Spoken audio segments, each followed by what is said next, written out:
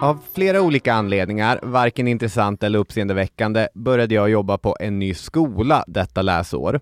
Som historielärare är det inte sannolikt att du blir headhuntad. Vi är för många utbildade. Alltså undervisar jag helt plötsligt i svenska för första gången på flera år och svensklärarkoftan sitter lite obekvämt. Jag är inte van. Men istället för att förbanna mörkret tänkte jag använda Daniel Hermansson och alla ni lyssnare för att tända en liten eld i min egen bröstkorg. Om vi gör ett avsnitt om Homeros, då kanske jag kommer in i rollen igen. Vi har ju gjort avsnitt om H.P. Lovecraft, Hemingway, Jonathan Swift och många fler därtill. Flest gubbar tyvärr märker jag när jag börjar lista dem så här. Men Homeros är viktigast av dem alla. Ingen text, Bibeln undantagen, har påverkat den västerländska kulturen lika grundligt. De hjältar och teman som behandlas i dessa verkligen super gamla texter har talat till människor i faktiskt alla tider.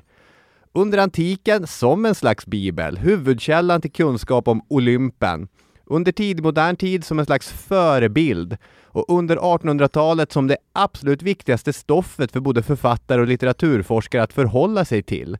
Och fortfarande in i vår tid och vår populärkultur. Forskningen om Homeros, ofta kallad den homeriska frågan, har pågått i mer än 500 år. Mark Twain poängterade en gång syrligt att många fornforskare har redan kastat så mycket mörker över frågan att vi, om de fortsätter, snart kanske inte vet något alls. Det är inte helt sant, men där finns ändå en liten försiktig klang till sanning. För om det faktiskt funnits en författare vid namn Homeros och om den har skrivit både Iliaden och Odysseen, om denne författare, om han fanns, ens kunde skriva, det vet vi ju inte. Faktiskt, det vet vi inte. Men det är okej, för när man tittar närmare på den homeriska frågan blir man rätt imponerad över hur mycket ljus forskare lyckats skina på det förflutnas dunkel. Var och en kan dessutom, när alla sakliga argument har avhandlats, säga vad man själv tror. Alltså, varmt välkomna till det här avsnittet av Historiepodden. Det handlar om en person som nästan säkert fanns och som nästan säkert skrev eller lät någon annan skriva det stora eposet Iliaden och kanske Odysseen. Ja, nu kör vi igång.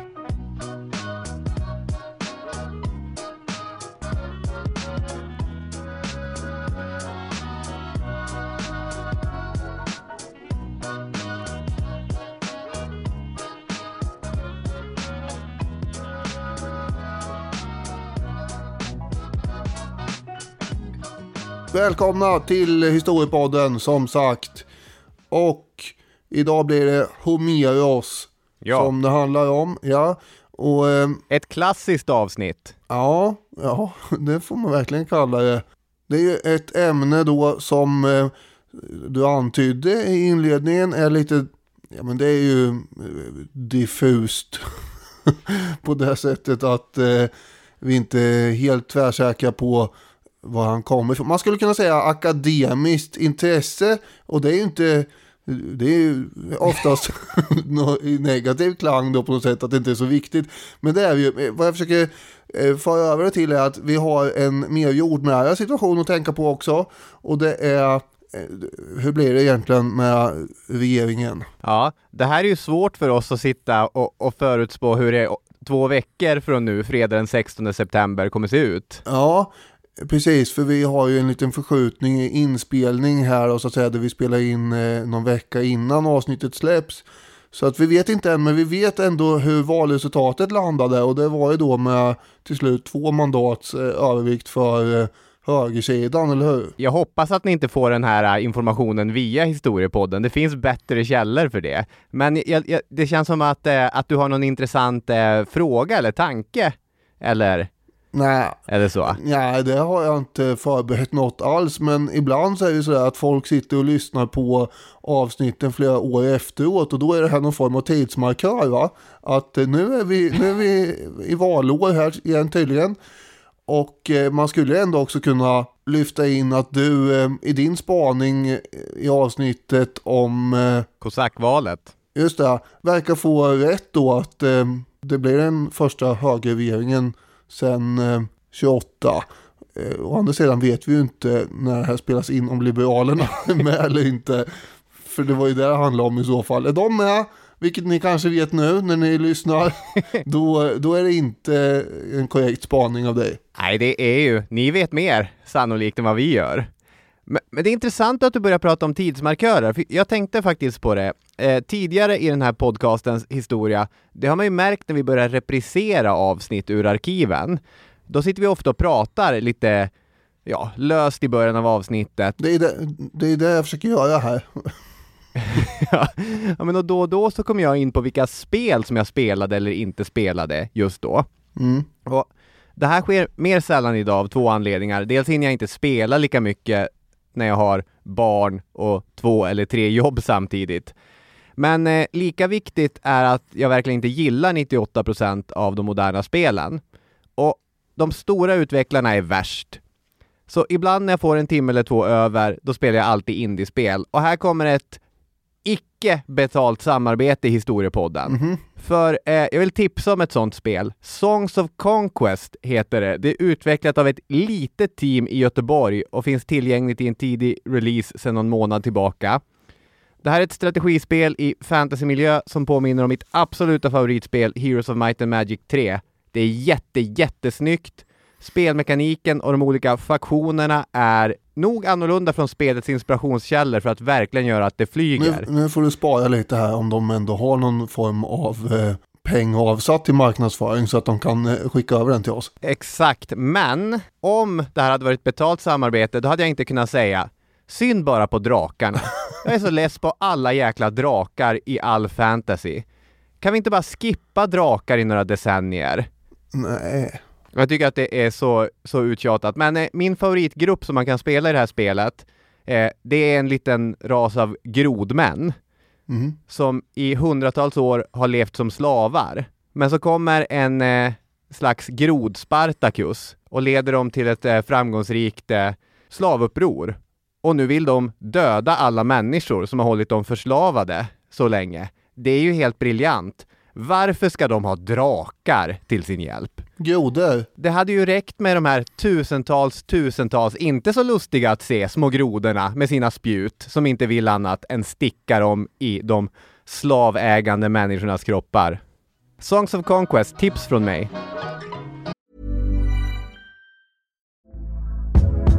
Hey there, it's Michelle Norris. I'm host of a podcast called Your Mama's Kitchen. When I travel, I'm usually looking for a way to find a taste of home when I'm not at home. And one of the things I love to do when I am at home is entertain. And Airbnb allows me to do that. When I was in California recently, I rented a house that had a great kitchen. And when we were sitting around the table, we were all thinking, we're in someone else's house. Someone could be in all of our homes as well.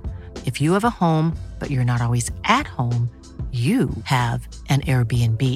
Your home might be worth more than you think. Find out how much at airbnb.com/host.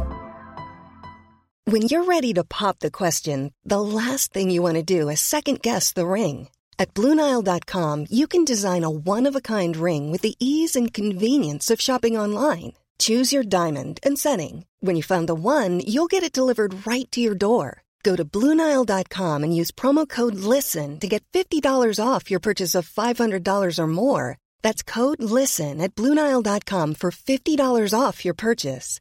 BlueNile.com, code LISTEN. Hiring for your small business? If you're not looking for professionals on LinkedIn, you're looking in the wrong place. That's like looking for your car keys in a fish tank.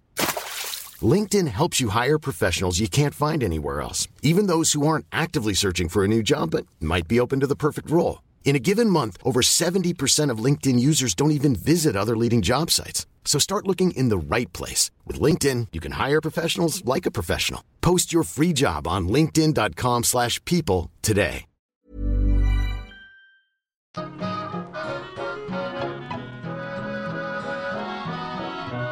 Den västerländska litteraturen inleds med 2 stycken epos, Iliaden och Odysseen. Och Daniel Hermansson har alldeles strax lovat att berätta vad Iliaden handlar om. Det är väldigt ofta som du läser ut hela mitt namn. Det känns lite opersonligt på något sätt. Ja. Ska jag börja också kanske? Jag tänker att det låter lite professionellt, men absolut. Du Daniel har ju lovat att alldeles strax berätta vad Iliaden handlar om. Ja, just det. Jag tänkte först bara säga kanske något vad ett epos är och så. Alltså att den västerländska litteraturen inleds med de här 2 eposen. Det betyder ju inte att det är den första litteraturen som har uppstått i vår del av världen. Snarare vet vi ju idag att de bygger på en rik tidigare tradition. Men att just de här 2 har överlevt genom lika delar kvalitet och tur. Och vad är då ett epos? Det är en längre versbunden berättelse som nästan alltid handlar om hjältar och utspelar sig i svunnen tid. Nästan 4000 år gammalt är det sumeriska eposet om Gilgamesh. I den germanska världen har vi Beowulf. Men så här, att hålla på att exemplifiera eposgenren med någonting annat än de homeriska dikterna, det är nästan att göra det svårare för sig än vad man behöver. Men de antika eposen, de är skrivna på hexameter. Och så här lät det när Bo Eriksson förklarade för mig och Daniel hur det ska låta när man läser på hexameter. Och nu kan inte jag läsa på hexameter, det är ju... Tam, tam. Och så där höll man på och berättar de här riktigt långa, ofta rätt våldsamma, härliga berättelserna om hjältar som levde förr. Vad kunde det vara för hjältar, Daniel? Det ska jag berätta. Kan du göra som Bo och bara börja prata på hexameter sådär helt apropå? Nej, men jag kan ju inte det, för det har ju skett en slags en fördumning. kulturskymning bland svensklärarna. Ja, och du är en av de som ingår i den kulturskymningen då, menar du? Ja, jag kan bara sitta och citera, jag vet inte, Mattias Alkberg och Seinfeld-avsnitt och så för eleverna. Ja, det var bättre för när man kunde bara börja prata på hexameter helt apropå, ja. Ja. Ja, men du nämnde också Gilgamesh-eposet, men det är ju ändå inte riktigt i vår del av världen, eller? Det är ju äldre naturligtvis. Så ja, är det ju. Det är det. Men det är ett epos. Ja. Det här får väl ändå betraktas som en del av västerlandets första epos, det här med Iliaden och Odysseen. Ja, här börjar den västerländska litteraturen. Ja, det sätter ju då tonen för västerlandet. Kan man säga. Här får vi veta hur en hjälte och man ska uppträda, vilket sen då har varit någon form av målbild och stereotyp som har gällt sedan dess egentligen. Fram till romarrikets militära befälhavare, medeltidens riddare, 1800-talets imperier, Hollywoods alla hjälte- och skurkporträtt. Alla hämtar näring härifrån, kan man säga. Eftersom det blir någon form av kultur- och trendsättare. Just det. Alexander ville vara Achilles och sen vill alla vara Alexander och så vidare. Det är som ett eko av samma rop som hörs genom historien. Iliad betyder ju hörande till Ilion, och Ilion, det var den stad som grekerna kallade för Troja och som de belägrade under 10 år. Och hela det här eventet utspelar sig typ under 1200-talet. Det här kanske du kommer säga något mer om sen. Ja, kanske. Och då menar jag förstås 1200-talet före Kristus. Egentligen är Iliaden och Odysseen 2 delar som finns kvar i en större diktsamling på 8 epos, det som kallas för den trojanska cykeln. Och Iliaden är den andra delen av de 5 delar som handlar om kriget mot Troja. Och det är Iliaden och Odysseen som kallas för de homeriska dikterna då. Det fanns, förutom de här andra delarna om Iliaden, så fanns det en del som handlade om de andra grekernas hemfärd, inte bara Odysseus hemfärd. Och så fanns det en dikt eller ett epos som var så här: vad hände sen? Lite grann som det här sista kapitlet i Harry Potter-böckerna där J.K. Rowling helt plötsligt säger 20 år senare. Och så får vi veta hur bra alla har det. Eller kanske sista scenen i en amerikansk high school-film där ett matkrig bryter ut. Och då pausas filmen för att säga typ Rachel went on to star in several off-Broadway shows. She still sings in the shower. Eller någonting i den stilen. Vi får veta, vad hände med alla de här lirarna? Ja, men det är bra. Nu finns det bara fragment kvar av allt utom Iliaden och Odysseen då, tyvärr. Just det. Iliaden utspelar sig bara under några veckor av det sista och 10:e belägringsåret av Troja innan det faller. Så det är egentligen inte en jättelång period som Iliaden utspelar sig under. Grundstoryn som inte finns med i Iliaden är att 2 prinsar från staden då Troja i dagens Turkiet hade bjudits till ett bröllop i dagens Grekland. Det här känner kanske många till, men för er som inte gör det nämner jag ändå. Yeah. Då har vi Paris som snarare kallas Alexander och hans bror Hector. Det är prinsarna.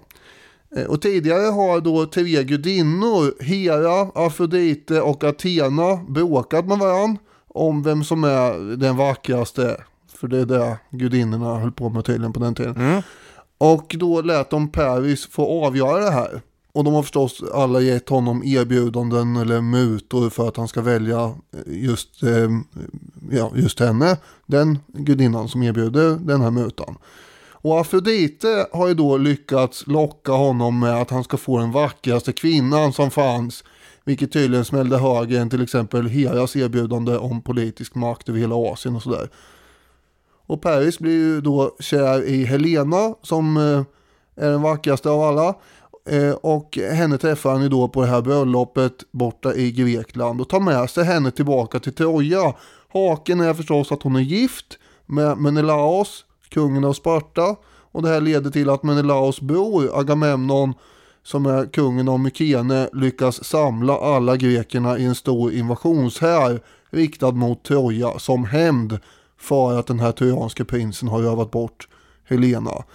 Och egentligen hade väl kanske Agamemnon andra bevekelsegrunder än att hämnas den här skymfen bara. Det fanns ju lite att hämta i Troja, tänkte han ju. Det här är ju supertydligt och bra och pedagogiskt, men det finns ju också en utmaning i det här. Jag gick ut gymnasiet och liksom långt upp i åldern och trodde att det här är storyn i Iliaden. Men som du säger, det här är ju någon sorts backstory till de faktiska händelserna i Iliaden. En prequel. Iliaden handlar ju mest om att Achilles är arg. Ja, det gör det. Det är mycket ilska här, va? Och tapperhet. Han är ju hård och dödsföraktande, och det är ju det här då som sagt blev den manliga idealförebilden sen för alla krigare. Grekland, Hellas fanns ju heller inte som begrepp under den här perioden. Grekerna kallas för akajer genomgående. Bland annat det finns ett annat begrepp med. Och akajerna är då den grekiska stam som styrde Mykene på den här tiden. Den grekiska hären, inom citattecken som vi får kalla den då, består av en massa färgstarka karaktärer förutom Achilles som vi har nämnt här, som ändå är huvudpersonen. Vi har ju också Paris bror, som sagt, prins Hector, som är Achilles antagonist. Och vi har en listige Odysseus och hjälten Ajax och sådär. Det finns en hel hög karaktärer här. Inom den stora konflikten mellan grekerna och tyrannerna rasar också en massa individuella och interna maktkonflikter, som till exempel mellan Achilles och Agamemnon. För det är ju där som Iliaden på något sätt egentligen börjar. Den grekiska befälhavaren då, Agamemnon, han tar en krigsfånge från Achilles under diverse omständigheter, och då blir Achilles enormt sur. Han tycker det här är fruktansvärt dåligt beteende och han vägrar slåss för grekerna.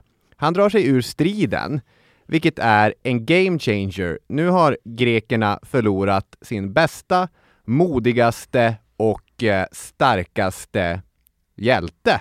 Ja. Sen blir en kompis till Achilles, Patroklos, dräpt av Hector, om jag kommer ihåg rätt. Och då svänger Achilles 180 grader och träder återigen in i striden. Och det är också en game changer. Och det blir en dramatisk tvekamp mellan hans trojanska motsvarighet och Hector, som Achilles vinner. Och Achilles släpar Hectors lik efter sin vagn och beter sig ganska illa där.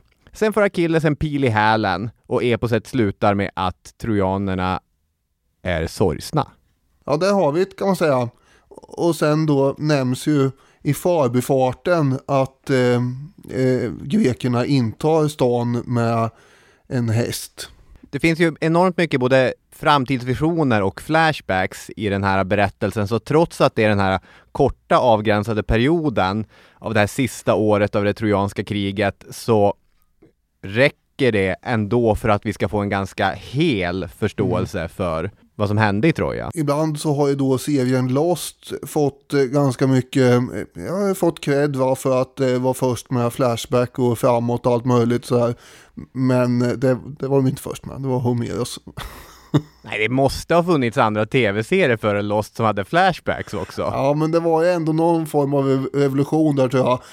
Och ändå inte som sagt, för det var ju det var väl här någonstans det började under Det är gamla beprövade metoder. Jag rådde mig bland annat med att se en dokumentär om, det var många arkeologer och forskare och historiker som försökte utröna huruvida det var en häst eller inte som faktiskt hade rullats in där i Troja och bidrog till att stan föll. Ja. Jag var väldigt perplex över det där för att utgångspunkten var det verkligen en häst eller var det något annat? Och jag tänkte, men vänta här nu, vet vi ens att här, vadå var det verkligen en häst? Det är men att det skulle ha varit en stor tunna, eller? Nej, men de hade ganska goda grunder visade sig i slutändan för att det eventuellt var så att man menade ett fartyg. För feniciska fartyg på den här tiden hade då ett hästhuvud i faren. Och sen fanns det då utbyggda metoder för att man gav gåvor i såna här fartyg. Det kunde vara guld och silver och grejer mellan då härskare. Och då kanske det var en del greker som hade gömt sig i botten under allt det här guldet och så rullar man in det där skeppet och sen hoppar de ut ur det på natten då. Och att det var det snarare än en faktisk trähäst. Men inget av det här är uttalat av Homeros. Och dessutom hela grejen då att man skulle forska på det här bygger ju på att det eventuellt skulle ha hänt också, vilket vi heller inte vet, och det var det jag tyckte var lite konstigt. Ja. Nej, det är ju intressant att tänka fritt kring, men det är ju hypoteser som kommer förbli i landet kanske. Ja, det man kände hela tiden faktiskt. Men lika väl som en faktisk trähäst utformad som en häst kunde ju då alltså ha varit en båt helt enkelt. Kanske troligare till och med, måste jag ju erkänna. Odysseen, det andra eposet, handlar som ni vet om en av bikaraktärerna i Iliaden, Odysseus, en annan typ av grek än Achilles. Mindre arg, eller han kunde också bli arg, men mer slug och dan.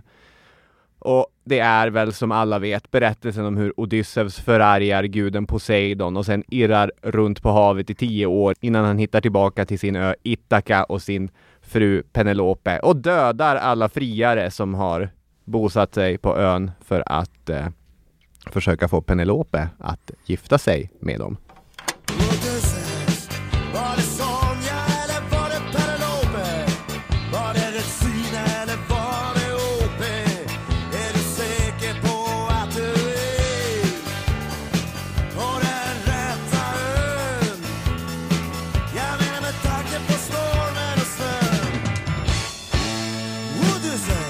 Lite senare i det här avsnittet kommer vi ju sätta tänderna i den homeriska frågan, forskningsfältet. Så vi behöver inte så här inledningsvis debattera vad som är sannolikt och inte i de här 2 berättelserna. Men en helt säker slutsats är att Iliaden är äldre än Odysseen. Alltså att Iliaden tillkom före Odysseen tillkom. Och den vanliga gissningen är att den kommer från 700-talets mitt, medan den senare kommer närmare sekelskiftet, alltså kanske 50 år senare eller någonting i det stuket. Den här typen av epos som både Iliaden och Odysseen kommer från samhällets övre skikt. När en höjdare hade en riktig festmåltid, då var det vanligt att istället för dansgolv, brädspel eller hur ni nu brukar avsluta era festkvällar bjuda in en sångskald. Aiod kallad, senare rapsod. Det är snarlik betydelse på de där grekiska termerna. För att med eller utan ackompanjemang från lyra, också lite grann beroende på när vi befinner oss i historien, berätta någon av de här kända grekiska berättelserna. Spelaren om Hector och Achilles, säger en festglad Daniel sent på kvällen, och sångaren stämmer upp och börjar berätta. Oj, nu ska ni få höra. Det var krig. Och Achilles, han var arg. Ja, det här är ju som att titta på ett långt seriemaraton en hel natt. För de sitter ofta uppe hela nätterna och lyssnar på det här. Och det gäller ju att berätta dramatiskt, tänker jag. Annars kommer väl dina fulla gäster somna. Ja, det kan hända att de gjorde ändå.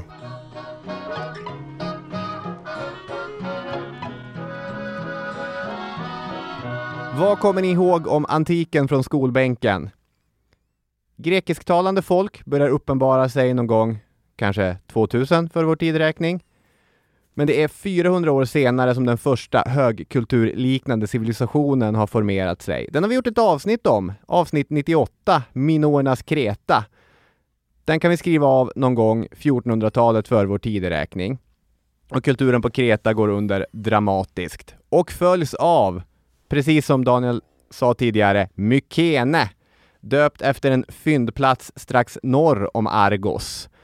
Så nu har vi flyttat till fastlandet här. Mm. Och den mykenska kulturens storhetsperiod är mellan kanske 1400-1200 före vår tideräkning. Och alldeles i slutet av den här mykenska eran ska alltså det trojanska kriget ha stått. 1184 föll staden enligt den antika traditionen, alltså hur grekerna själv berättade om det trojanska kriget. Det är alltså under den sen mykenska eran som våra epos utspelar sig. Det här är en period som verkar ha varit stökig. Arkeologin visar på övergivna boplatser, förstörda borgar och så vidare. Och det här följs av det som traditionellt har kallats, och termen är härligt dramatiskt, de mörka århundradena. Ett Grekland präglat av folkförflyttningar och kolonisation. Och sen är det ju som att någon gång på 800-talet så börjar de arkeologiska fynden visa på ett ökat välstånd. Och på en befolkning som växer. Och på att små städer uppstår. Och sen börjar man resa tempel. Ett till Hera på ön Samos. Och därefter ett till Apollon på ön Evia. Man kan till och med tala om en grekisk renässans. Och under den kulturella framåtrörelsen så kliver Homeros in i handlingen när han sannolikt på 700-talet skriver om 1100-1200-talet. Och då förstår vi att han redan är på bekvämt historiskt avstånd från de händelserna som han skildrar. Och när grekerna då på 500- eller 400-talet för vår tideräkning lyssnar till, skriver ned och tänker på Homeros, då har ju det avståndet blivit ännu tydligare. Jag tänker att på många sätt är de här texterna, de här berättelserna, de utspelar sig i ett slags mellanrum mellan dået när trojanska kriget ägde rum och nuet när de avnjuts. Mm. De har en egen tid, men de är också väldigt rörliga i tiden. Och synen på huruvida det trojanska kriget och den eran av grekisk historia som skildras i de här två berättelserna, huruvida man ska läsa det som påhitt eller som historia, det har ju skiftat mycket dramatiskt fram och tillbaka under historiens gång. Vi kommer ju beröra det där. Du brukar ju ofta i podden ta exemplet från 1800-talet när man hittar det arkeologiska Troja. Mm. Och det är ju kanske det tydligaste exemplet på när en sån svängning har skett. Ja, men det är ju helt underbart att den här stödvetenskapen arkeologi kan nej, det är lite hårt att kalla det, men det var du som började göra det någon gång i något avsnitt. Ja, men att det finns ju där nere i marken fortfarande förstås en massa bevis för saker och ting som har hänt som inte vi vet har hänt. Och även om det är mycket som har hänt inom arkeologin de senaste 150 åren så är det fortfarande massor kvar att upptäcka om den historia som vi inte känner till nu, men som vi kommer känna till framöver. Och det är så jäkla kittlande bara. Den absolut viktigaste anledningen till att vi idag har kvar de här storslagna berättelserna från sannolikt 700-talet är då för att de skrevs ned. Ja. Och att sådana nedskrivna varianter har bevarats. Och det är ändå intressant att det blev fallet, för det är inte självklart. Som i många andra yrkesgrupper så hade sångarna, poeterna, gillen. Och ett sånt gille var homeriderna på ön Kios. En grupp människor som ansåg sig vara ättlingar till Homeros. Det är såklart helt omöjligt att bevisa och på de flesta sätt osannolikt att där var hans söner som höll på. Men de var viktiga eftersom de förvaltade hans berättelser och specialiserade sig på att uppträda med dem. Som ett coverband som bara gör Pink Floyd-låtar i en värld där vi inte hade inspelade Pink Floyd-låtar. Och om vi hade inspelade Pink Floyd-låtar så var de enormt ovanliga. Så de flesta som gillade Pink Floyd hade bara hört coverband spela Pink Floyd. Och hos gillen som homeriderna så fanns kopior av Iliaden och Odysseen som sen under 500- och 400-talet och framförallt 300-talet genom hjältarna i Alexandria formeras och skrivs ner och faktiskt källkritiskt granskas för att se vad här är gammalt och vad här är senare påhitt i texten. Som Sture Linnér säger, som har skrivit mycket om Homeros, till exempel i hans bok Homeros, så kan man rulla upp ett gammalt återanvänt pergament hos en mumie som ligger begravd någonstans i Egypten och där hitta Hektors dödsscen. Alltså långt in, när vi kommer in på senantiken, så är de här berättelserna så spridna och så nedskrivna och kopierade så att de finns överallt i hela den då kända världen. Men det verkar som forskarna i Alexandria satte samman någonting som är mycket likt originaltexten. Bra gjort, forskarna i Alexandria! Till det har vi också en riktigt gammal kopia som överlevt till vår tid. Den återfanns i Venedig och skapades på 900-talet. Den är toppen till att börja med, men den har förutom texten också anteckningar till Iliaden och Odysseen i marginalen som går tillbaka till senantikens Homeros debatt. Det är ju som att hitta Word-dokumentet med kommentarer kvar i sidan. Det är hur bra som helst. Och genom de här dokumenten letar sig Achilles och Odysseus in i vår tid och den vetenskapliga debatten om dem kan börja. Ryan Reynolds here from Mint Mobile. With the price of just about everything going up during inflation, we thought we'd bring our prices down. So to help us, we brought in a reverse auctioneer, which is apparently a thing.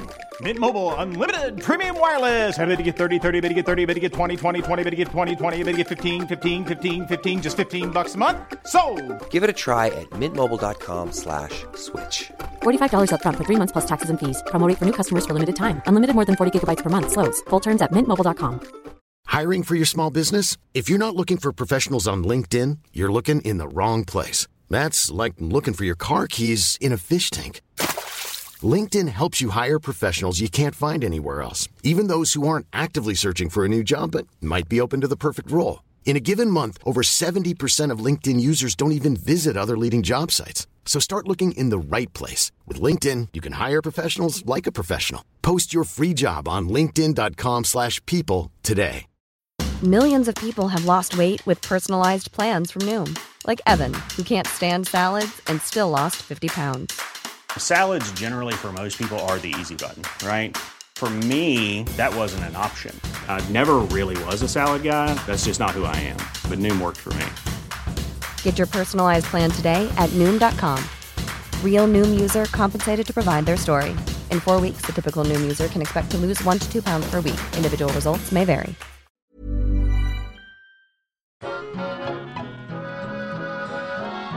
Och frågan är ju då, vem var Homeros? Den homeriska frågan alltså. Har någon Homeros skrivit Iliaden och Odysseen? Eller kanske bara en av dem? Eller ännu mer avgörande, har Homeros funnits överhuvudtaget? Sture Linnér skriver så här: ett ljushuvud har sagt: de lärde har sysslat med Homeros i 2000 år och kommit fram till att dikterna antingen är skrivna av Homeros eller också av någon med samma namn. Just det. Och i det ligger ju då att vi vet inte, men det är det här namnet vi har att gå på. Ja. Helt enkelt. Och du var inne på det här med filosoferna och tänkarna i Alexandria som på 200-100-talen före Kristus satt och analysera de här texterna och berättelserna man hade då. Och redan då egentligen börjar man ju fundera över viss inkonsekvens som dyker upp i storyn. Nästan rena motsägelser ibland. Ja, hjältar som redan har dött kan dyka upp igen och så vidare. Och det förekommer upprepningar, ständiga upprepningar. Och gamla fenomen blandas med moderna fenomen. Och med moderna menar jag då sådana som var moderna på 700-talet före Kristus. Alltså, det blir anakronismer i alla fall. Det fanns ju inte pengar till exempel. Eller skriftspråk på 1200-talet för Kristus. Men det fanns det på 700-talet. Och då om det dyker upp i en story som egentligen ska utspela sig 500 år tidigare så blir det en anakronism.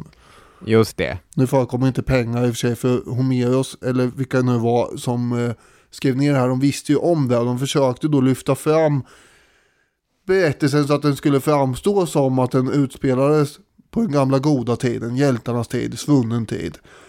Och dessutom så hade ju de inte hittat på det här heller antagligen, utan det har ju gått då i generationer, har det återberättats så att säga. Men det är klart, det är mycket som kan bli fel då.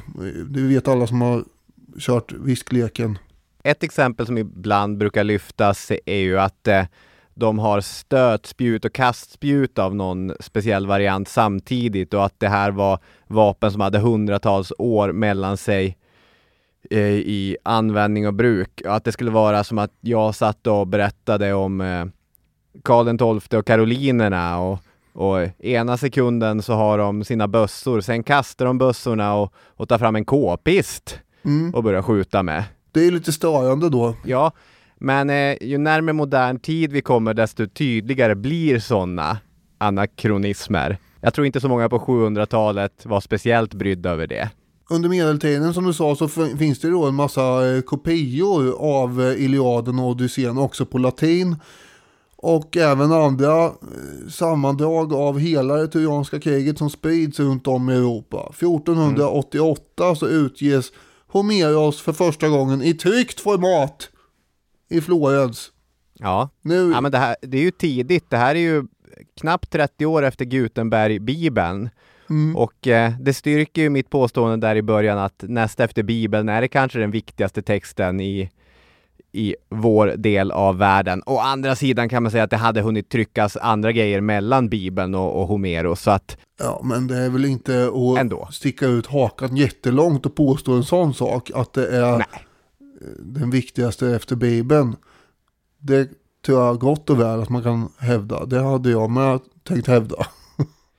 Men i ett Europa redan överintresserat av antiken, vi är ju nu under eller strax efter renässansen, så finns nu de här viktigaste texterna fritt i princip. I alla fall är de spridda.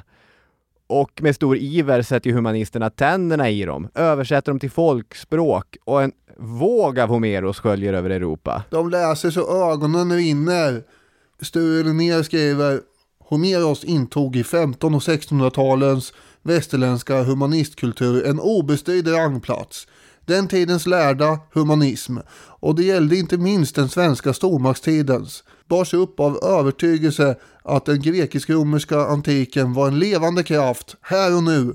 Man såg den inte i historiskt perspektiv, utan identifierade sig med dess hjältar och statsmän. Så det säger en del om vilken status berättelsen fortsättningsvis också hade här. Verkligen. Det finns ju en lätt jämförelse att göra mellan stormaktstidens Sverige och 700-talet för vår tideräknings Grekland också. I och med att det här då är kulturer på väg upp som kanske också har ett intresse av att titta bakåt i tiden och hitta svunna hjältar. Det är ju någon slags den svensk militär renässans i alla fall på 1600-talet och grekisk när Homeros skapar de homeriska dikterna. Under 1700-talet så kom ju ändå kritik mot det här. Det var i Frankrike, kan man säga i början. Det var litterära smakdomare som satt där och hade åsikter. En abbé de Abinac, han protesterade häftigt mot tanken att Homeros hade varit särskilt mycket att hänga i julgranen. Förutom att han ansåg att moralen som Homeros hade var totalt vidrig, så hävdade han också att Homeros aldrig hade funnits. Och det var han kanske först med. Den här litterära eran i Frankrike kallas ju fransk klassicism och är i praktiken ett regelverk för hur berättelser får se ut. Jag kommer inte ihåg precis, men det ska vara på en plats och det ska vara si och så många karaktärer och så. Allt som inte överensstämmer med de här reglerna är lite sämre. Romarna var bättre, tyckte franskklassicisterna. Den här kritiken kom den här Abén med i alla fall i tryckt form 1715, och han menade då att det var ett samlingsnamn Homeros på en massa gamla olika rapsodier så att säga. Men även om man var lite kritisk mot det här sättet att formulera dikter i Frankrike, så gillar man det i England. Och sen är det så att i England gillar man allt som de inte gillar i Frankrike. Och det var väl därför också kanske. Så där höjdes ju då Homeros till skyarna som diktare, just för att det inte var så himla polerat och välordnat det här. Utan det var lite primitivt skrivet, och det gillar man.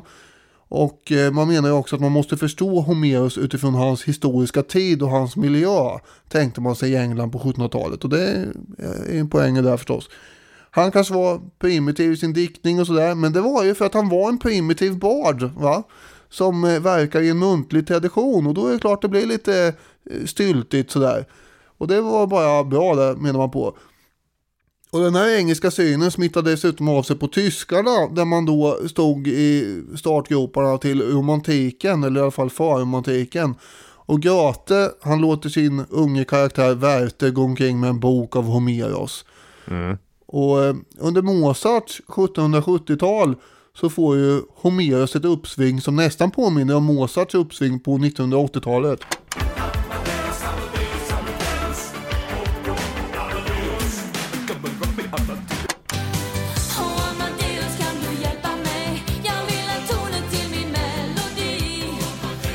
Just det, precis så. Den så kallade nyhumanismen tar fart här. Det här är också samma period som man väldigt förtjust tänker sig att alla människor utanför den moderna civilisationen är ädla vildar. Det var ju Rousseau som hade presenterat saken eller teorin om den ädla vilden. Det vill säga att i naturtillvaron så är alla oförstörda och man är inte girig eller korrupt och sådär. Det kommer först med modern civilisation. Och på ett liknande sätt så vurmar man nu för antik kultur, kan man säga. Tyskarna, de tycker precis som engelsmännen för en gångs skull också i det här fallet, att man ska se saken i ett historiskt perspektiv. En förflutenhet som har präglats av citat ädel enfald och stilla storhet. Ja, det är fint. Och störst av alla de här ädla och primitiva antika leverna, det var Homeros. Och runt sekelskiftet 1800 så har den här synen funnits nu i ett par decennier. Alltså att man ska se det ur sitt historiska perspektiv och att det är lite primitivt, men det är fint. När vi är inne i romantiken på riktigt, som ju i mångt och mycket är en tysk rörelse, i alla fall inledningsvis, och Tyskland har kommit mycket otippat för vissa på yttersidan och sprungit om fransmännen som för att bli Europas kulturland nummer 1. Då blir man ju också intresserad av folkkultur. Och man ska skicka ut lirare som ska samla in ballader och sagor och berättelser och sånt. Och i den världen så flyter Homeros fram som den grekiska folksjälens röst. Han är nästan som ett medium för den här primitiva, ädla grekiska folkkulturen. Och därför är han också så jäkla bra. Typ. 1795, då hade den tyske filologen, det vill säga sådana som håller på med texter och bokstäver. Från förr. Wolf brutit med den här hyllande och välvilligt inställda synen på Homeros. Den levde förstås kvar ett tag, men den här Wolf publicerade då alltså på 1790-talet ett förord till en kommande utgivning av Homeros. Men han publicerade bara själva förordet och tänkte det här är så himla bra och viktigt så det måste ut nu fort. Så här kommer förordet se ut. Ja, och hans lilla förord här väcker en vetenskaplig kritik mot den beundrande inställningen av Homeros som de här nyhumanisterna hade ägnat sig åt. Och han försöker då förstå texterna genom att förstå den historiska bakgrunden. Hur påverkades egentligen diktningen av sin samtid? Och sådär. Och Woolf, han menar på att skrivkonsten, den hade inte ens slagit igenom i Grekland under 700-talet när Homeros ska ha skrivit de här dikterna. Hur gick det här till då egentligen? Just det. Och berättelserna är ju superlånga. För långa för att en enda person ska ha skrivit dem. Ja, nej, så det kan inte stämma, menar Woolf på då. Och slutsatsen är att berättelsen är en kombination av mindre dikter istället. Västerlandets främsta litteraturepos var ju enligt den här synen då resultatet av något som egentligen påminner om ett flera sekler långt och utdraget grupparbete för högstadieelever där klipp- och klistra-funktionen används konsekvent liksom. Det är ju där det är här. Och precis som när högstadieelever sitter och copy-pastar från Wikipedia så uppstår då logiska fel. Ja. Döda personer kommer tillbaka till liv och berättelserna hänger inte alltid helt ihop. Det är ju det, och det här slår ju ner som en bomb. Det finns ju en urgullig scen återgiven i Linnérs bok där Woolfs idéer, det är det enda som Tysklands intellektuella elit kan tänka på. De har fått en stor mental block, de kommer ingenstans. Så Johan Gottfried von Herder, han anordnar en bjudning hemma hos sig så att han, Goethe, Schiller, Wilhelm von Humboldt och alla andra i den där tyska eliten kan sitta och snacka ordentligt med Woolf. Och det blir bråkigt. Herder och Woolf är inte alls överens. Herder är ju folksjälens och folkkulturens apostel, medan Woolf står på sig och Goethe sitter där i mitten och intensivt tycker att båda har rätt samtidigt. Ja, för att vad man vill då, särskilt de här som förespråkar det här med folksjäls tjofaderittan, de vill ju gärna att Homeros ska ha funnits på riktigt och att han har då sammanställt ett sånt här stort fantastiskt epos själv. Romantikerna älskade ju genier också, så att det är mindre just romantiskt att tänka sig att det här skulle ha uppstått nästan slumpmässigt eller av sig självt. Ja, men det är det Woolf menar då.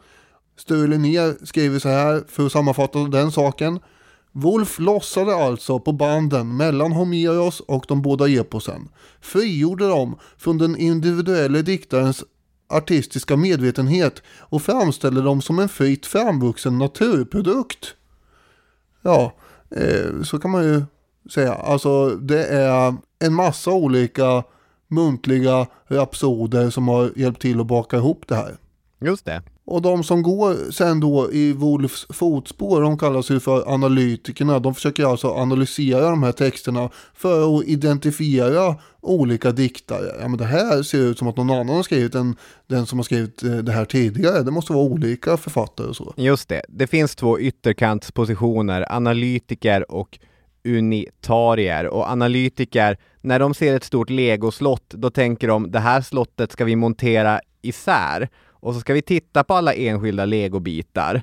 Och om de kommer från samma byggsats eller om de är ihopslagna massa olika legobyggsatser. Medan den andra ytterkantspositionen är att bara stå och titta och säga, vilket fint slott. Ja, för just så är det ju. De här analytikerna, de fokuserar mer på hur slottet eller berättelsen har kommit till. Medan de här unitarierna, de tycker mer att slutprodukten är viktiga. Just det. Och de är mindre intresserade av logik och anser att man måste backa lite grann här för att se helheten. Vad är vi har här egentligen, menar de? Jo, det är en enastående fulländad konstnärlig dramatik för tusan. Det är konsekventa karaktärsbeskrivningar, en berättelse med en tydlig röd tråd. Det här kan inte vara ett hopkok av flera olika poeter. Det är ett enda snille som har komponerat det här. Det är deras grejer då. Just det. Att det var märkligt att det har uppstått en perfekt så här, narrativ båge i en berättelse som bara är ett hopkok. Man ska väl säga att 1800-talet, framförallt slutet av 1800-talet, det här analytiska tillvägagångssättet är ju på modet. Det gäller inte bara Homeros-frågan. Linnér skriver en del om Shakespeare i sin bok som också utsattes för precis samma sak. Att där ett tag var man tämligen övertygad om att Shakespeares mest kända pjäser hade skrivits av en kommitté på 4-5 personer. Det låter ju inte så himla kul att tänka sig. Nej, och det är ju inte det man tänker idag främst. Nej.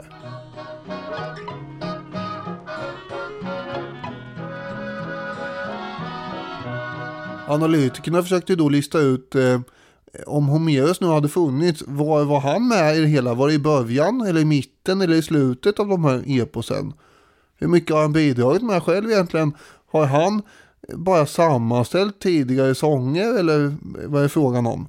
Och Linnér igen skriver: de letade fram svagheter och brister i den homeriska poesin för att därmed bevisa att gamla och kortare epos införlivats med de homeriska efter blott obetydliga förändringar. Motsägelserna i dikterna, alla upprepningarna, de markanta skiftningarna i kvaliteten hörde till det som gjorde det svårt för analytikerna att tro på en författare.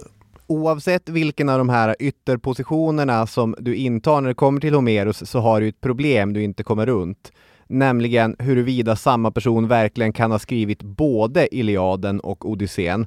2 berättelser som språkligt och innehållsmässigt skiljer sig tydligt från varandra. Iliaden är en berättelse blodig och ganska så här stånkande. Medan Odysseen består av små episoder som ofta är berättade med glimten i ögat. Den har drag av picaresque-romanen som vi pratade om i vårt Cervantes-avsnitt, att man glider från den ena situationen till den andra och löser det på ett lite oväntat sätt. Det är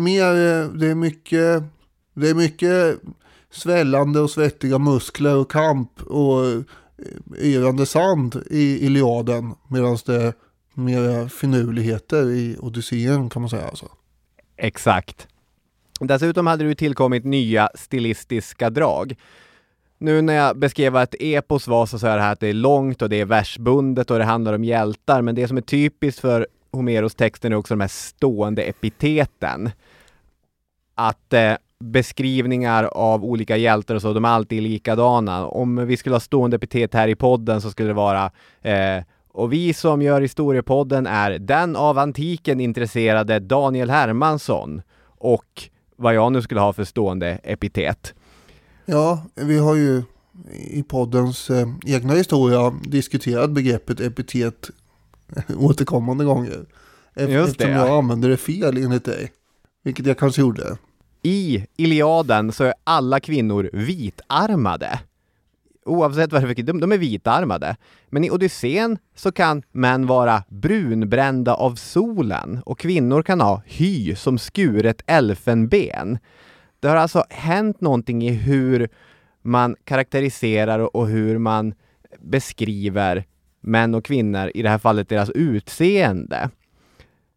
Det finns 2 tänkbara förklaringar. Antingen så har 2 olika författare skrivit dessa 2 olika epos. Eller så har samma författare gjort det, men med en ganska lång tid emellan.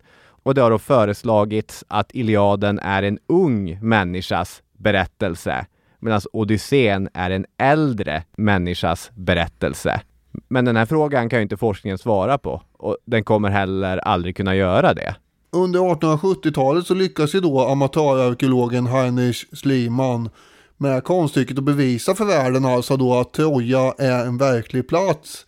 Och det är det här som jag då tycker är så fantastiskt, att man helt plötsligt upptäcker någonting som man inte hade trott fanns.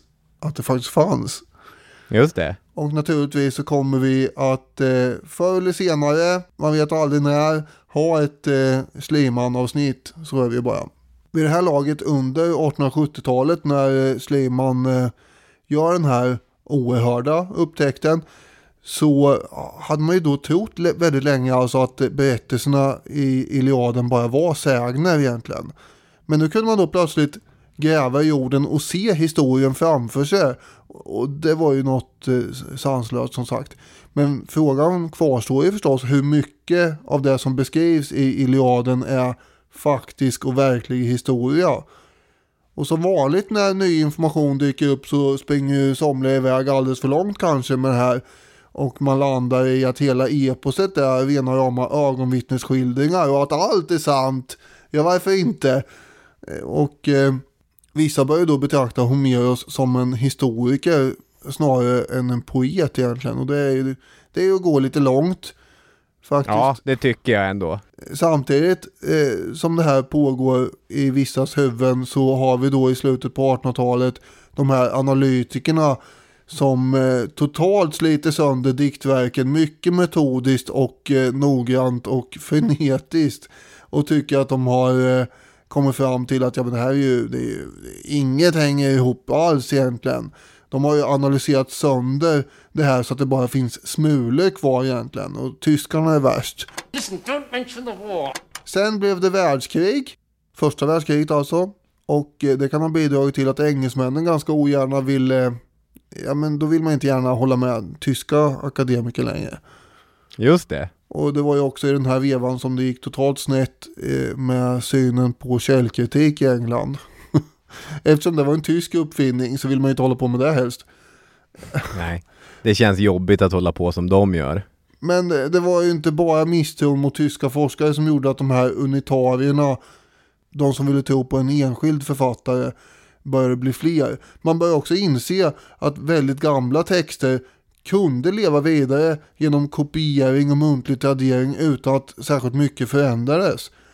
Döda havsrullarna dyker vart efter upp också som visar att de hade inte skilt sig så markant mycket från Bibelns andra texter som ändå har förnyats hela tiden fram till nutid. Tycker man texten är viktig så kan det vara så att man bevarar den även om det är muntligt. Och de homeriska texterna behöver inte skilja sig speciellt mycket från bibelverserna i det avseendet. Det här är viktiga berättelser och viktiga texter. Och det var ju där man började inse nu då. Och det gör ju då att de här unitarierna får överhanden kan man säga. Under första världskriget så hittar man också brev inom hetittiernas korrespondens. Ett namn som man reagerar på. Och det är Vilusa. Och Ilios stavades på grekiska med W i början. Alltså var troligen Ilios och Vilios samma sak. Och Ilios, det var ju namnet på staden som förekom dubbelt så många gånger som namnet Troja i Iliaden. Det är alltså samma stad, Troja och Ilios. Och nu har man då hittat här bevis på att det fanns en stad som heter Vilios i de här hetittiska breven mellan olika härskare. Och arkeologin gör ju fler framsteg under 1900-talet också. 1995 så påträffas ett bronssigill med hetittiska hieroglyfer.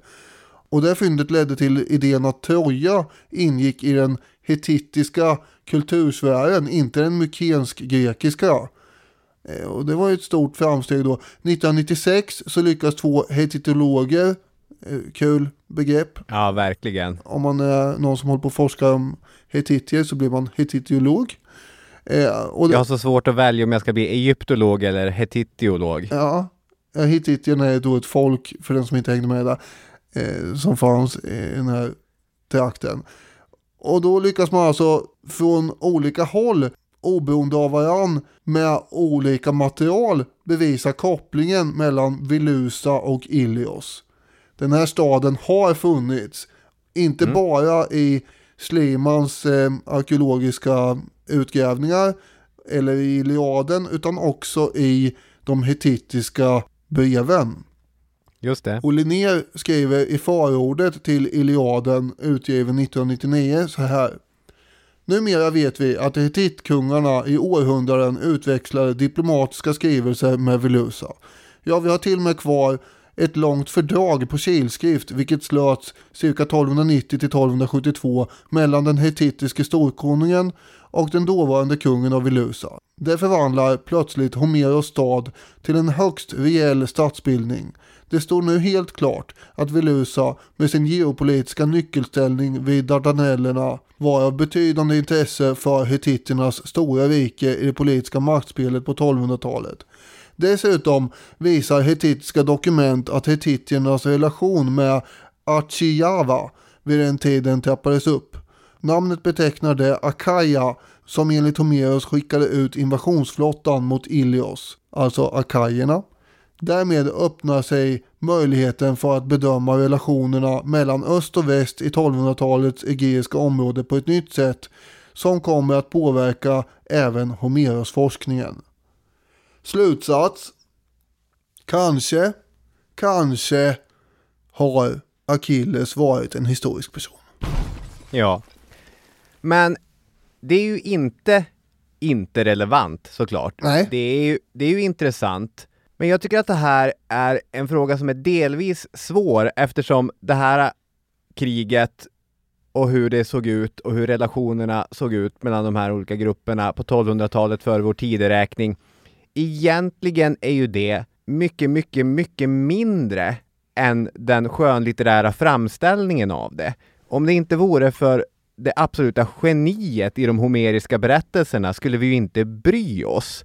För det är ju så att liksom, kulturer i och kring Medelhavet har samarbetat och bråkat med varann i alla tider. Men det här är intressant för det finns 2 geniberättelser som tolkar den historien och på det sättet gör den viktigare än vad den kanske i själva verket är. Jag har 2 synpunkter på det här. 1, jag håller helt och hållet med. 2, det hade ändå inte varit lika starkt om det bara hade varit påhittat. Nej, det är sant förvisso.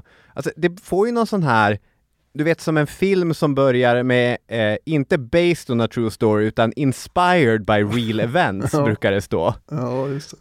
Och då är man är lite skeptisk, men det känns ändå bra att veta att ja, men någonting sånt här kanske hände ändå. Ja, men exakt så är det ju när det gäller Iliaden och hela den här historien.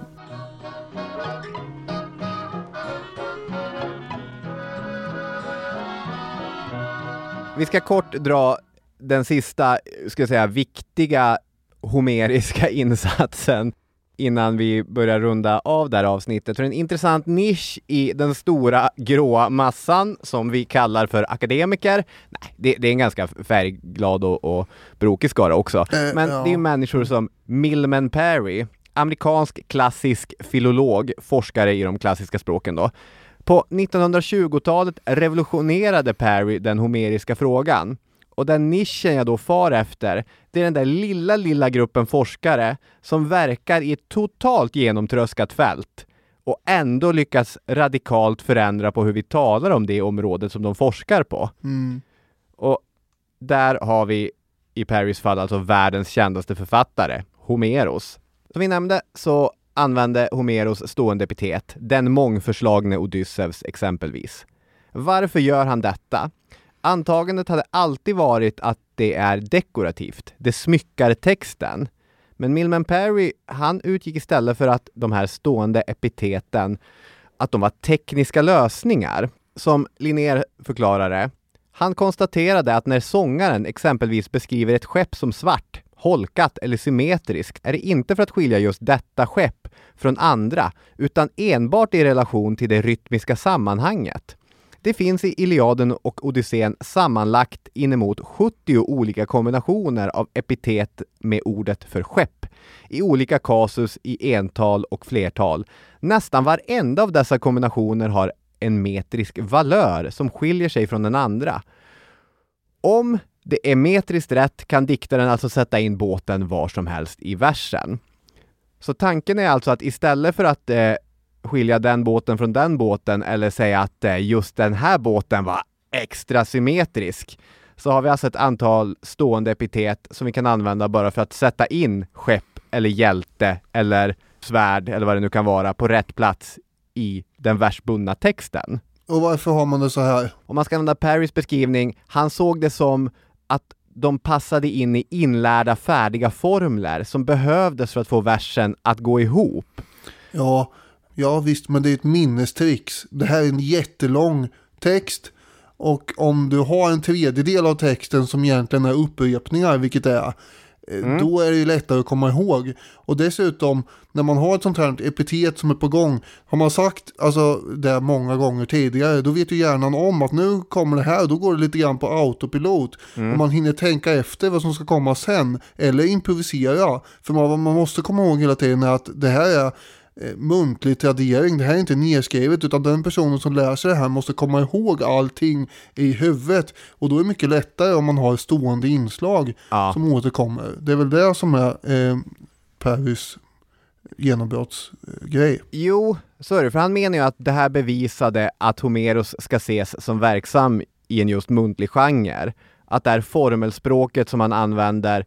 Det finns inte i epos som från början är skrivna. Nej. Utan det är ett typiskt inslag i muntligt komponerade epos. Så det har du ju helt rätt i.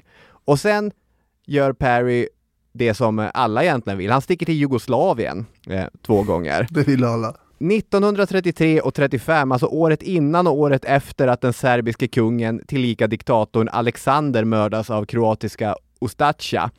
Och det finns någonting samtidigt tryggt och konstigt med tanke på en amerikansk filolog som går omkring i bergen och endast tänker på 2500 år gamla dikter. Medans den här stökiga europeiska regionen är på väg in i en faktiskt osedvanligt stökig period. Det tycker jag är fint. Varför är Perry i Jugoslavien? Jo, för att ibland serbiska folk finns en bevarad muntlig epik som den han föreslog att Homeros hade varit del av.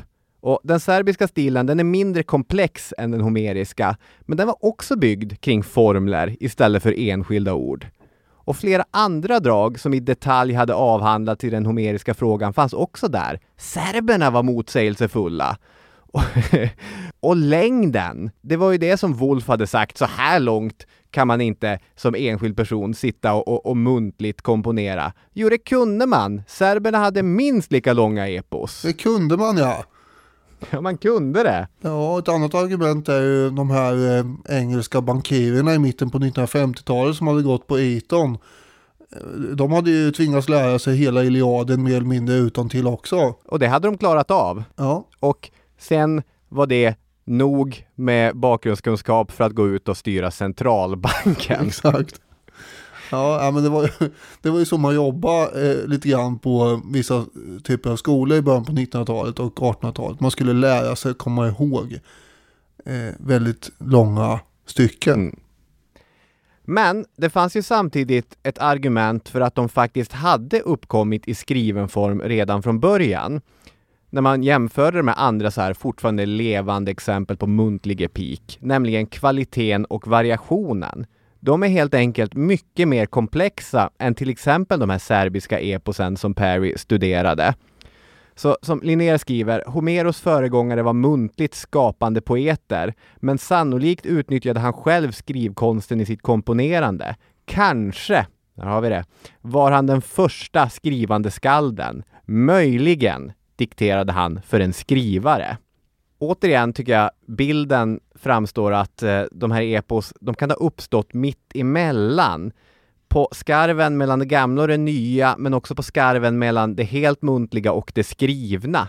Så att Homeros kanske framstår som en förnyare av ett arv. Snarare än någon som uppfinner någonting från scratch. Många hade ju betraktat de här epiteten som poetisk utsmyckning och tyckte att det var fantastiskt fint och genomtänkt och snillrikt när det användes i olika sammanhang. Och då var ju de lite sura på att Perry kom där och påstod att nej, det här hade ingen poetisk poäng egentligen, utan det var för att man skulle komma ihåg allting helt enkelt i form av olika formler och så. Just det, att man plockar bort något av det romantiska kanske. Linnér konstaterar ju följande då. Perry förenar analytiska och unitariska synpunkter. En muntlig diktares sång är samtidigt hans egen och föregångarnas. Perry har bittert kallats den homeriska forskningens Darwin. Liksom denne tog bort Guds hand från människans och världens skapelse, så ersattes nu den snillrikt kreativa individen av en anonym traditions mekaniska manipulerande med formler. Perry dör ju 1935, 33 år gammal, nästan lika gammal som Alexander den store, och då hade han hunnit få avgörande inverkan på något som är västerlandets mångtusenåriga historia, den här Perry. Man kan ju få prestationsångest för mindre, tänker jag. Perry suckade för det fanns inga fler epos att analysera. Hur menar du? Ja, jag vet inte om det är ett äkta Alexander-citat. Det är ju Hans Gruber i Die Hard 1 som helt plötsligt tittar ut genom ett fönster och säger att Alexander suckade för det fanns inga världar kvar att erövra. Ja, just det. Mm. When Alexander saw the breadth of his domain, he wept, for there were no more worlds to conquer. Jag vet inte vad jag ska säga om den referensen. Det är den som ligger dig närmast här. Bland Alexander-referenserna, ja. Ja. Jag måste gå via Die Hard, jag är ledsen. Jag tror att det kommer ifrån Plutarchos antagligen. Om man ska knyta ihop säcken då, liksom, den homeriska frågan är ju intressant. Jag tycker det är intressant att läsa om det här, men den är ju också lite irriterande. För även om det är storslagna resultat och insikter som mycket begåvade forskare har kommit fram till, så är det ju fortfarande att man griper efter någonting som finns bortom det gripbara. Samtidigt som det spelar egentligen mindre roll. För vi har kvar berättelserna och vi känner dem fortfarande i våra berättelser. Inte bara i uppenbara saker som att James Joyce Ulysses, där Leopold Bloom ränner runt i Dublin under en dag som en annan Odysseus, eller i Eivind Jonssons, Sveriges Nobelpristagare, hans Strändernas svall, det är en verklig Odysseus berättelse. Det är Eivind Jonsson som skriver i en tid då författaren kan psykologisera åt sina figurer. Samma berättelse, men nu får de tänka också, inte bara prata högt. Men mycket mer än så finns Homeros epos i vår kultur. De finns i våra biofilmer och tv-serier, bland våra superhjältar och våra Harry Potters och våra Katniss Everdeens. Begreppet episkt har ju på svenskan gjort en resa från att vara ren svengelska till att idag användas helt synonymt med ordet storslaget, som det ju liksom är på engelska. När en streamingtjänst eller ett filmbolag vill marknadsföra någonting säger de gärna "Följ med på en episk resa". Mm. Och på det sättet så har vi gått hela varvet och blivit greker igen. Man vill höra den där om Achilles igen. Vi sitter framför våra skärmar och scrollar efter mer Achilles, mer Odysseus. Ta den om Hector! Hur gick det för Telemakos egentligen? Det kan man ju dels slå fast. Men det finns andra små saker i Iliaden och Odysseen som är tilltalande på ett annat sätt. För Sture Linnér är i sin bok, tycker jag, ganska uppriktig med att delar av Homeros författarskap är svårgripbart för en samtida läsare. Även om det också är mycket, mycket närmare än massor med litteratur som ligger både 100 och tusentals år närmare än vad just dessa två epos gör. Men ibland skingras molnen och någonting i sann mening tidslöst uppenbarar sig genom historiens dimmor. När Hector står inför sitt dödsögonblick händer följande. Så som i drömmen man ej är i stånd att den flyende hinna. Varken den ene kan fly, ej heller den andra förfölja. Kunde Achilles Hector nå, eller Hector sig rädda? Hector upplever ögonblicket som att han drömmer att han springer och springer utan att ta sig någonstans. Vi drömmer samma drömmar som grekerna på 700-talet före vår tideräkning eller 1200-talet före vår tideräkning. Vi är samma människor. Och jag börjar tänka på två saker. Dels undrar jag, drömmer vi precis samma drömmar? Min återkommande dröm om att jag helt plötsligt hittar en ny dörr i min lägenhet där det finns ett helt nytt rum. Drömde grekerna det också? Ja, jag tror inte det. Det kanske någon gjorde för all del. Bara, här är en ny dag ute i vinkällaren. Vad praktiskt. Men om du drömmer att du har fel på din bil igen, så tror jag inte att de har drömt liknande.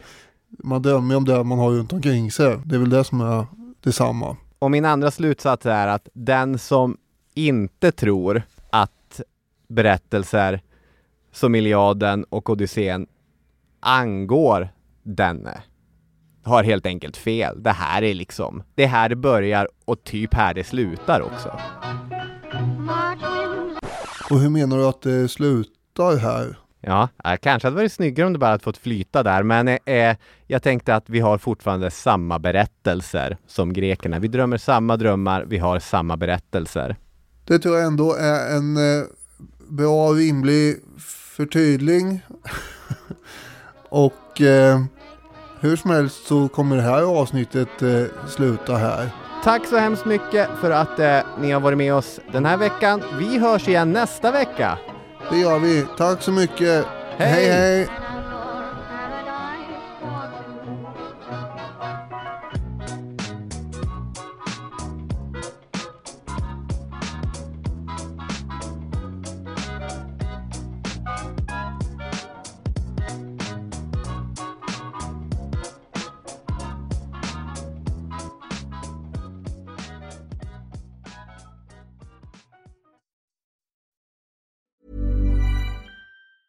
Mom deserves the best, and there's no better place to shop for Mother's Day than Whole Foods Market. They're your destination for unbeatable savings, from premium gifts to show-stopping flowers and irresistible desserts. Start by saving 33% with Prime on all body care and candles. Then get a 15-stem bunch of tulips for just $9.99 each with Prime. Round out Mom's menu with festive rosé, irresistible berry chantilly cake, and more special treats. Come celebrate Mother's Day at Whole Foods Market. Even when we're on a budget, we still deserve nice things.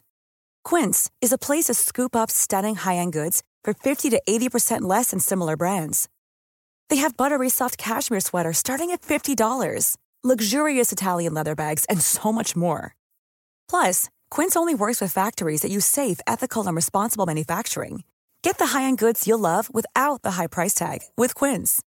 Go to quince.com/style for free shipping and 365-day returns. When you need mealtime inspiration, it's worth shopping Kroger, where you'll find over 30,000 mouth-watering choices that excite your inner foodie. And no matter what tasty choice you make, you'll enjoy our everyday low prices, plus extra ways to save, like digital coupons worth over $600 each week. You can also save up to $1 off per gallon at the pump with fuel points. More savings and more inspiring flavors make shopping Kroger worth it every time. Kroger, fresh for everyone. Fuel restrictions apply.